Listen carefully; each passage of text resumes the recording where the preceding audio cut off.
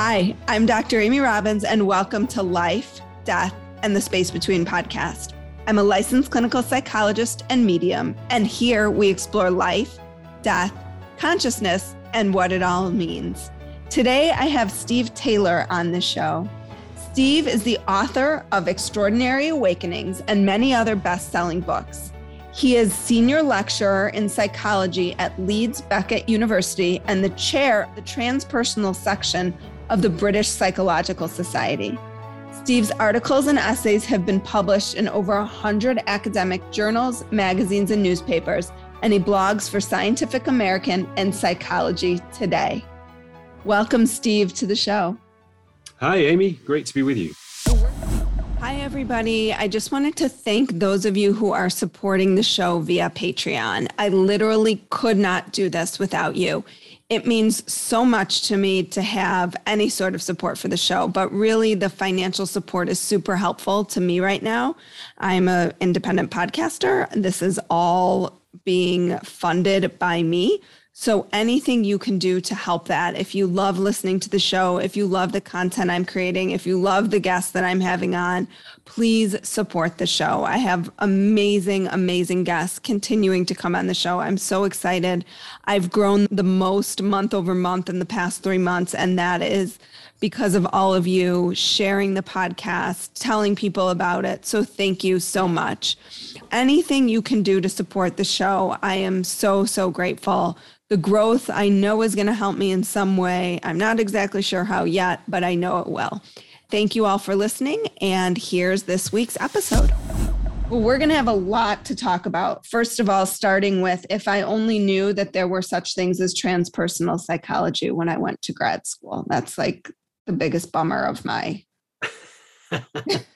my psychology career, I think.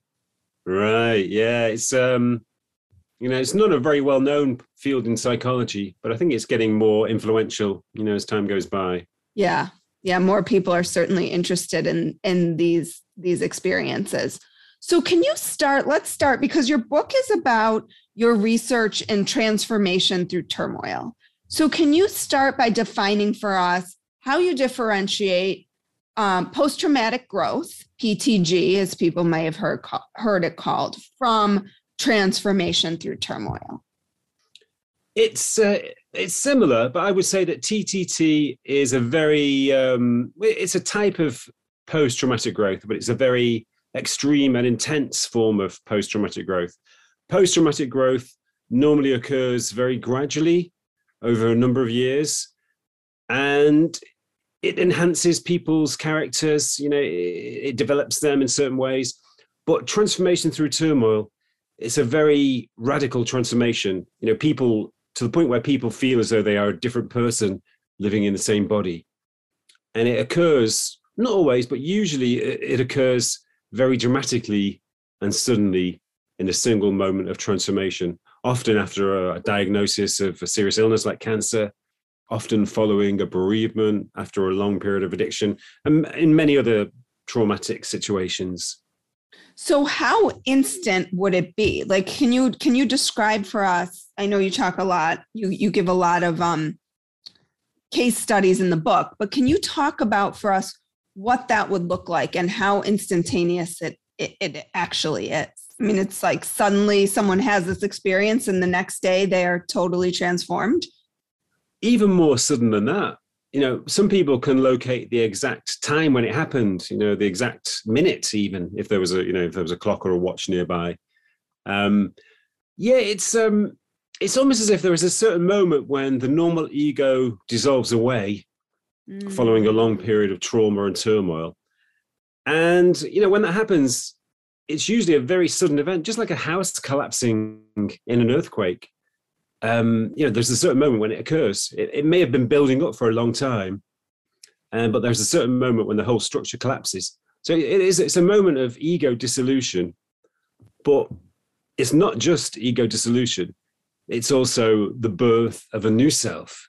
It's not just a breakdown, which is ego dissolution. It's a shift up. It's the uncovering of a deeper spiritual self, which was always there, but it seems to have been dormant, just waiting for the opportunity to emerge. So many people could locate or specify the exact moment when it occurred.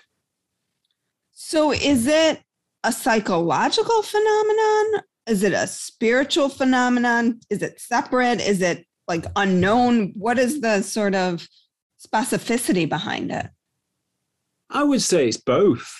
I mean, I guess transpersonal psychology, brings together the spiritual and the psychological, and it treats them, as part of a spectrum of human nature.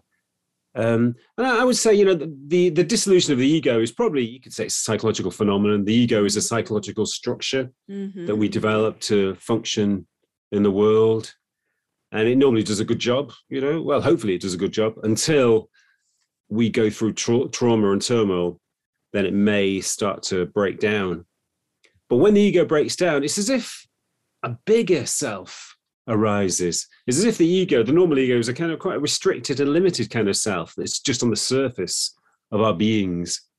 But when the ego dissolves away, something bigger and wider seems to emerge. So it's a bit like, the whole of the ocean suddenly appears rather than just the surface of the ocean, if you like. And we become aware of these depths of our own being rather than just living on the surface of our minds.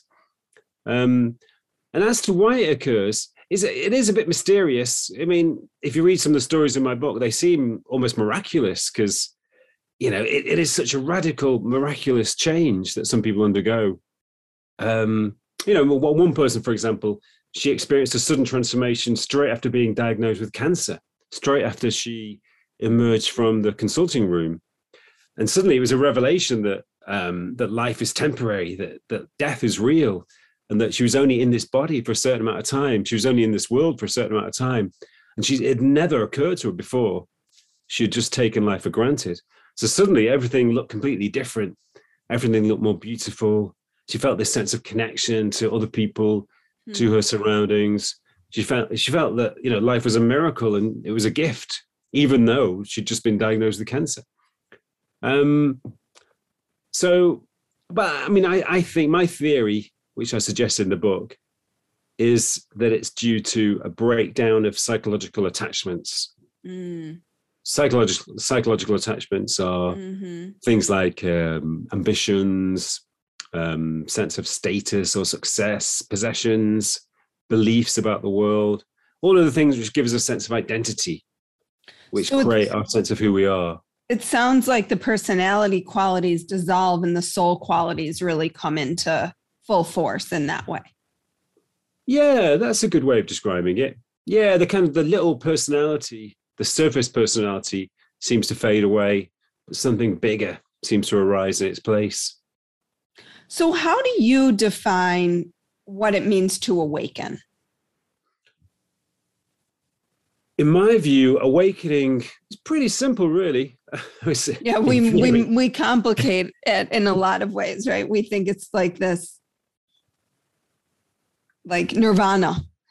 Yeah, and we sort of dress it up in all these different concepts, and it appears in different ways in different spiritual traditions. But I think basically it's pretty simple. It's, I define it as an expansion and intensification of awareness. And that can occur in a perceptual sense. Your perception of the world around you becomes more intense. The world becomes more real, more beautiful, more fascinating. It also occurs in a affective or in a sense, a subjective sense, that you feel, your own awareness of your own being becomes deeper and richer. And also your relationship to other people becomes richer and deeper, more intense, because you become more empathic, more compassionate, as if boundaries are falling away and you're connecting with other people and also to nature and to other living beings. And also, even in a conceptual sense, your awareness becomes wider and more intense. You have this sort of global perspective. You're no longer so concerned with your own egocentric issues. Even the issues in your community or your society. You're concerned with global issues. You have a global perspective. You don't have really a sense of group identity. But so in all of those ways, your awareness becomes more intense and more expansive. And yet, one of the things that you said was that your boundaries sort of fall away. But do you in some way then have a better sense of you in relation to all of this? Is that it? Like boundarylessness is not the best thing either, but it sounds like it's like a deeper connection with all of these pieces. Yeah, well, you don't cease to exist as an individual, even though in some spiritual traditions, they do suggest this. There's this whole thing about non-duality, which suggests that you cease to exist as an individual and become part of this wider whole. But I think that's too simplistic.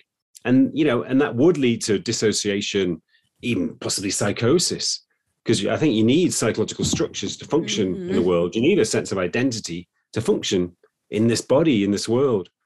So you don't lose your sense of identity, but you become connected at the same time. It's a bit like a wave, wave on the ocean has its own form, even its own identity, but it's connected to the whole ocean. It's connected to every other wave. It's just both things. It's both individuation and connection. You feel your own identity, but you also feel your connection to all other things. So can you talk with us a little bit about the different ways that you found that people come to transformation through turmoil? Like what were the main kind of areas in which that happened? One of the main areas which surprised me was incarceration. I found a lot of examples of transformation in prisoners. So we should get incarcerated. Exactly. It's the best way to pursue a path of spiritual development. Well, seriously, monks do that. They even live in cells. Monks, voluntarily isolate themselves from the everyday society and limit their contact with other human beings. So, it's the same principle, really. It's just that prisoners do it involuntarily, and probably not, in comparison to monks, not very many prisoners undergo transformation, but a significant number do. I found many, many cases, both historically in places like the Soviet gulags, when people were living in terrible conditions of deprivation. Even in the Nazi concentration camps, I found cases of transformation. But also, most importantly, in terms of my own research, I found many cases in present day prisoners.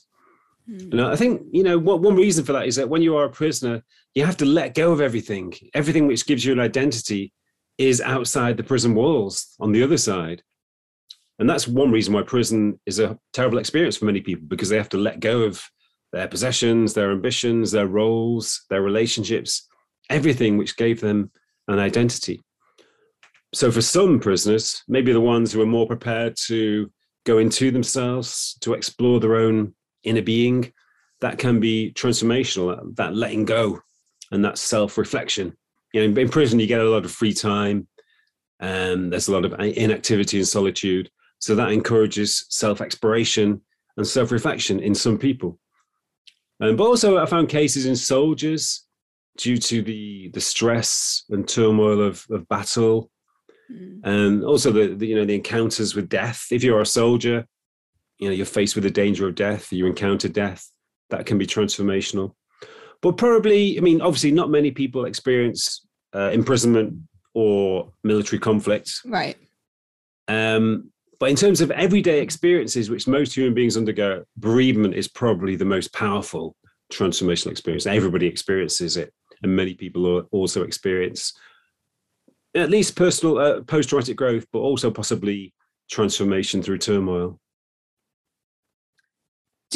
I know you also talk about NDEs in here, and I think the example that you give is actually someone that I interviewed a long time back, David Ditchfield, who had a really powerful, my podcast with him was Trainwreck. He had a really powerful incident where he was dragged by a train. And what came from that was just remarkable transformation for him. Yeah. He's a really good example of how near-death experiences can be transformational. I differentiate between what I call intense encounters with mortality, which is when people have a close brush with death without necessarily having the experiential content of a near-death experience. So that could be like a diagnosis of cancer. It could be some form of accident. In themselves, those kind of encounters with death can be transformational. Mm-hmm. Like the lady I mentioned previously, she, it's when you stop taking life for granted and become aware of the preciousness, the temporariness, the fragility of life. That's a revelation. It can be transformational. But when you have an actual near-death experience as well, which is when you see yourself leaving your body, you're out there in space, you have a feeling of incredible well-being. Occasionally people meet deceased relatives or beings who seem to provide them with wisdom. Mm-hmm. So when you have that encounter with death plus the content of the near-death experience, it's probably the most life-changing type of experience human beings can have. And David was a really good example. He completely changed in every way in terms of his attitude to life, his behavior, his relationships, even his creativity. Maybe I'm not sure if you went into that, but he became very creative. He started to do paintings Mm-hmm. to try to depict his near-death experience. And he composed classical music to try to depict it in sound, which he obviously never done before. Right. I was going to say, and he was not a classical musician or an artist. No, he had been a guitarist in a kind of new wave band, but not classical music. Right. Yeah. So is there anything that we can do without having these experiences to transform or to connect with that? Like, how do we, seems like a lot of people are just kind of waiting. They're waiting for that transformational experience to happen versus, is there like a groundwork we can lay to help make it happen? To a certain extent, yeah, that's one of my aims of the book, to try to work out why these transformations occur and try to apply that to our own experiences.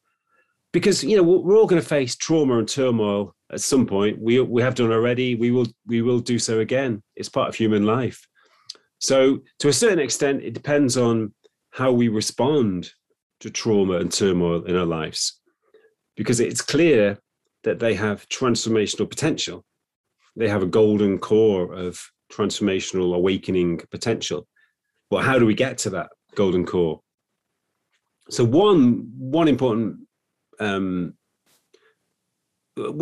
quality is acknowledgement, which means that when traumatic experiences occur, we have to open ourselves to them, face them, which is difficult to do. We have this instinct to avoid. I call it the avoidance impulse. Mm-hmm. We have an instinct to avoid, challenging states of mind or challenging situations, the same way that we want to avoid pain when it arises in our bodies. But it's much more helpful if we can actually face up to the situation in all its reality, no matter how difficult it may seem. Even if it's a diagnosis of cancer or even if it's bereavement, you have to accept the situation. You have to face up to it. Maybe you need some support to do that. But if you can face up to open yourself to the full reality of the predicament, and also, explore the way that prisoners do sometimes, explore your own being and your own reactions, go into yourself and just explore, even if you feel negatively about situations, which you will in these situations, but explore your negative emotions, just observe them. That's very important too. But the most transformational aspect is a mode of acceptance. If you can open yourself and surrender, let go of any resistance to the situation.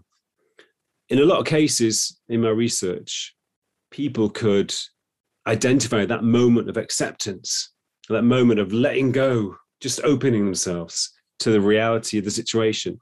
That was often the moment when transformation occurred.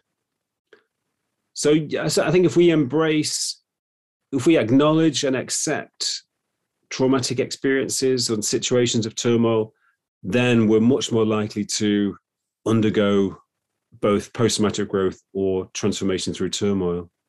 Well, it's interesting because as you're speaking, I'm thinking of an interview I did a while back with Jeff Rediger, who wrote this book, Cured. And one of the things, because he was looking at spontaneous remissions, and one of the things that he found was that when people let go of their fears, of the belief that we're immortal, and they started to accept their life and change their life, like this woman that you talk about in the book with cancer, it's like an instant transformation. And sometimes they had, this isn't a prescription. This isn't to say, go and just accept, and this will happen to you, but it allowed for healing to happen at a cellular level. Yeah. Interestingly, that was one of my findings too. There were some people who had been plagued by ailments for years, like digestive problems, chronic digestion, like colitis and other conditions, also chronic back problems, really severe back pain that stopped them exercising. And when they underwent transformation, those conditions spontaneously disappeared. So that, I didn't really expect that, but that was definitely a strong theme of my research. Another theme was that addictions would disappear as well. People who had suffered from addiction for many years to alcohol or drugs, they would undergo transformation, and the craving for the substance would disappear. So they would no longer have to struggle with addiction. So what did you attribute that to? What do you attribute that to? I attribute that to the birth of a new self. In the case of addiction, the addiction is carried by the self which has died, which the ego which has dissolved away. So the new self which is born doesn't carry any addictions because it's just completely newborn. So that's really the only way to explain it. The self which carried the addiction has died, and so the addiction itself has died. In a similar way with the medical conditions, we know that a lot of medical conditions are psychological. At some level they're generated and sustained by the mind. So again, once the normal self dies away, those conditions, those mind-created conditions, fade away as well. It's fascinating. Yeah. So in your book, you quote, I'm going to say this wrong, Sri Aurobindo. Sri Aurobindo. Aurobindo. Okay, Sri Aurobindo. And you say, he says, she says, they say, he says, if humanity is to survive, a radical transformation of human nature is indispensable. Where are we now with all of that? In my view, we're in a pretty bad situation, really. There's so much conflict in the world still. And obviously, in terms of the way we're treating the environment, the kind of damage we're doing to the environment, it's pretty severe. And the world has always been in chaos for the past few thousand years, basically. It's just that now there's so many human beings and we're having such a big impact on the planet, the chaos is getting a bit dangerous. But I'm optimistic as well, because I think there is a shift in consciousness underway. I think the awakenings I talk about in my book are part of that. I think, the only way we can survive as a species indefinitely, the only way that we can survive or flourish is by transcending, our normal sense of separateness. And most human beings live in these sort of enclosed egos inside their own minds and bodies, in separation from each other, in separation from nature, with their own agendas which compete against each other. But when people undergo awakening, they transcend separation, and they feel a sense of connection, a sense of empathy towards other people, towards living beings, towards nature. And it changes everything. You live in a spirit of cooperation, a spirit of responsibility, with empathy and compassion and responsibility. So everything changes. Relationships become much better. Our treatment of nature or other human beings or anything becomes much more responsible. We sense the sacredness of other people and the sacredness of all things. And that's really the only mode in which survival is possible indefinitely, I think. We can't just keep on exploiting the natural world, killing other species, exploiting each other, competing with each other. It's bound to end in chaos and catastrophe. Kind of sounds like where we are. Yeah. Chaos and catastrophe. Yeah, there's definitely a trend of spiritual awakening, though. So, there is. And I think this podcast is evidence of that, right? People are interested in understanding and knowing, and I believe their souls all of our souls are crying out I think so. I mean, one of the things I suggest in the book is that we're undergoing a collective transformation through turmoil as a species. Mm-hmm. In a sense, we are in a not dissimilar situation to that woman who was diagnosed with cancer, facing the prospect of disease and catastrophe in the future as a species. So that may be, just as it had an awakening effect on her, it may be having an awakening effect on us as a species.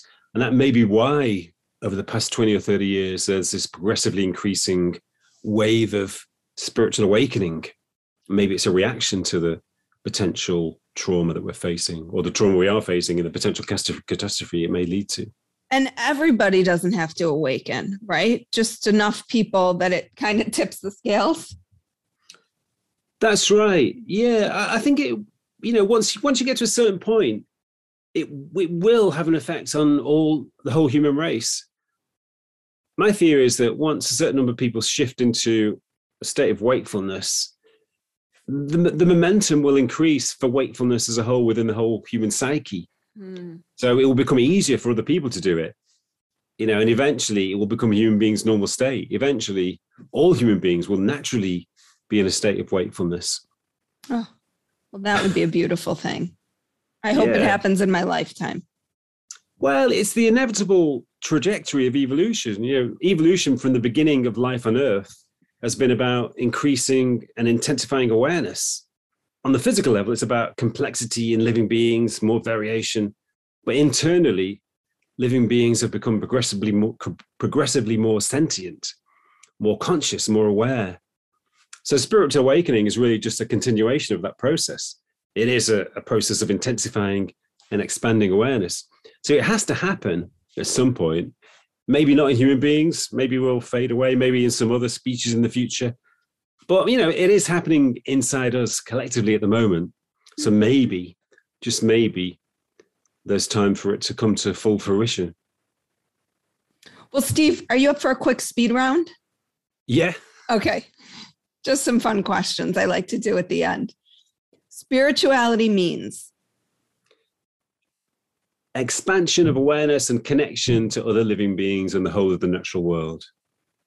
What's something most people don't know about you? I am a musician. I used to be a singer and bass guitarist in rock bands. Ah. And I still sing and play the guitar. Did you tour? Not in public. We did. To an extent. Yeah, that's how I ended up living in Germany, because we did a tour of Germany and I met a girl in Germany and moved over there. Oh, always a girl. Always a girl. That's what romance does. What is one thing you are really looking forward to right now? Ooh, I'm really looking forward to swimming in the sea, in the ocean, because I'm going away to Spain in a couple of weeks. Where in Spain? Going to Mallorca. Nice. So I love swimming in the ocean, but I haven't done it for over a year. So I'm really looking forward to it. Probably a little cold near where you are. A little cold, but you can get used to it. You get used to cold, Unfortunately, I do. Although I don't know that I'm used to it. Still, what is one thing you are deeply grateful for right now? My children, because I'm always grateful for them, but they're growing up now. They're growing into teenagers, and they're such lovely boys. And I was just thinking about them today when I was at work, and I thought, my kids are great. They're such lovely. They've grown into such lovely people, and I really do appreciate them. Such lovely guys. Oh, how many do you have? 3 boys. Okay. Aged 12 to 19. Oh, wow. Okay. Mm-hmm. Nice. Yeah, they're all great. And I have different 2 boys. I have a 12-year-old and an 8-year-old, and I have a daughter.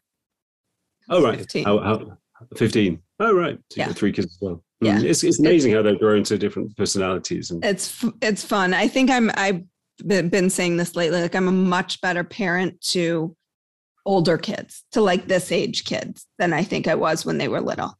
So it's been really fun for me. Yeah. The good thing about it is that they become your friends. They're not really your children anymore. They're your friends. Right.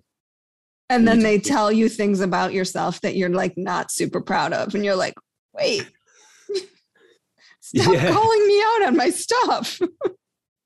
Yeah, that's right. They're very honest as well. Yeah.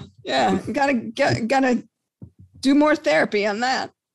What book is on your nightstand right now? I am rereading one of my favorite novels. It's by an English author called John Fowles, called The Magus. It's a great novel. It was written in the 1960s. It became a bit of a classic in the hippie generation because it's quite mystical and esoteric. It's incredibly long. It's about 600 pages. Oof. But it's just so rich and it's so beautifully written. It's full of like nature mysticism, so many beautiful descriptions of the natural world. And there are so many kind of deep Jungian psychological themes and some sort of spiritual themes. It's a really wonderful book. There's so much in it that you can reread it many times. What's it called again? Just The Magus. The Magus. Magus? Yeah, Magus. Okay. Yes. What is your favorite spiritual or healing practice? I have a few, actually. I love to meditate. But maybe even more so, I like to go running in the mornings, and that's a kind of spiritual practice, because it's connection with nature. I run by the river close to where I live. And it's great to see the sun shining on the water in the mornings, and as long as it is sunny. But yeah, but it's great to connect with nature, and after a while, you get into the rhythm, and it becomes easier, and everything looks more real and more beautiful. So that's great. Swimming as well. And you biked? Did you do triathlons too? You said you biked home, you swim, you run. Yeah, sounds like triathlon training. No, not officially. Maybe I should, because I'm doing it anyway. But no, I like all exercise, really. I like lots of exercise. I play quite a bit of sport with my kids. Play soccer with my kids, tennis. What is the most transformative experience of your life? Wow. It was probably when I was about 25 or 26 years old, when I was a musician. I was living quite a kind of hedonistic musician's lifestyle and drinking a lot. I mean, when you're a musician, you do so much waiting around. So you get bored and everyone starts drinking. And by the time you get to play your concert, everyone's quite drunk. But yeah, it wasn't really a lifestyle which was congruent with me. So I felt quite depressed and frustrated. I knew something wasn't right. I smoked a lot, drank a lot, always stayed up late. But one night, I just woke up about 4:00 in the morning. I'd been drinking the night before, but I felt really clear-headed and really healthy and alive. And it's very difficult to describe. I had this experience where I felt as though I was out of my body, but also inside my body, but I was somehow everywhere at the same time. And I just felt this tremendous sensation of harmony, as if everything was completely perfect. There was nothing to worry about. Everything was in a state of harmony and perfection. And I just felt as though I was like floating on this ocean of bliss, probably a bit like the way people describe near-death experiences. Mm-hmm.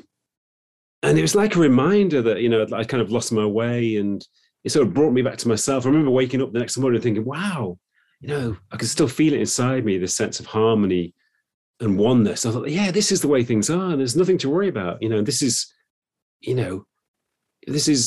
perfection. There are no problems. Everything is fine in its essence. So it kind of brought me back to my spiritual self and encouraged me to change my lifestyle and stop drinking and, live a healthier lifestyle. So was that your TTT? I guess it was in a way. Yeah, it did happen in a time of frustration and depression. Well, Steve, if people are interested in your work, where can they find you? You have your new book out. It's called Extraordinary Awakenings: When Trauma Leads to Transformation. Where else can they find your work? They can find me at my university in England, but that may be difficult for people to get access to. But they can find me on the internet at StephenMTaylor.com. That's Stephen M. Taylor, Stephen with a V, M for Mark, StephenMTaylor.com. And I have lots of materials and poems and articles on my website. Perfect. Well, thank you so much for your time today and for sharing your wisdom and insights and everything about transforming. Thank you, Amy. It was a pleasure talking to you. You too. Like what you heard today and want to hear more? Wondering what comes next and what it all means? Head over to Apple Podcast, Spotify, Stitcher, Google Play, or anywhere you get your podcasts and hit subscribe. Also, if you could take a minute to rate and review my podcast, I would really appreciate it.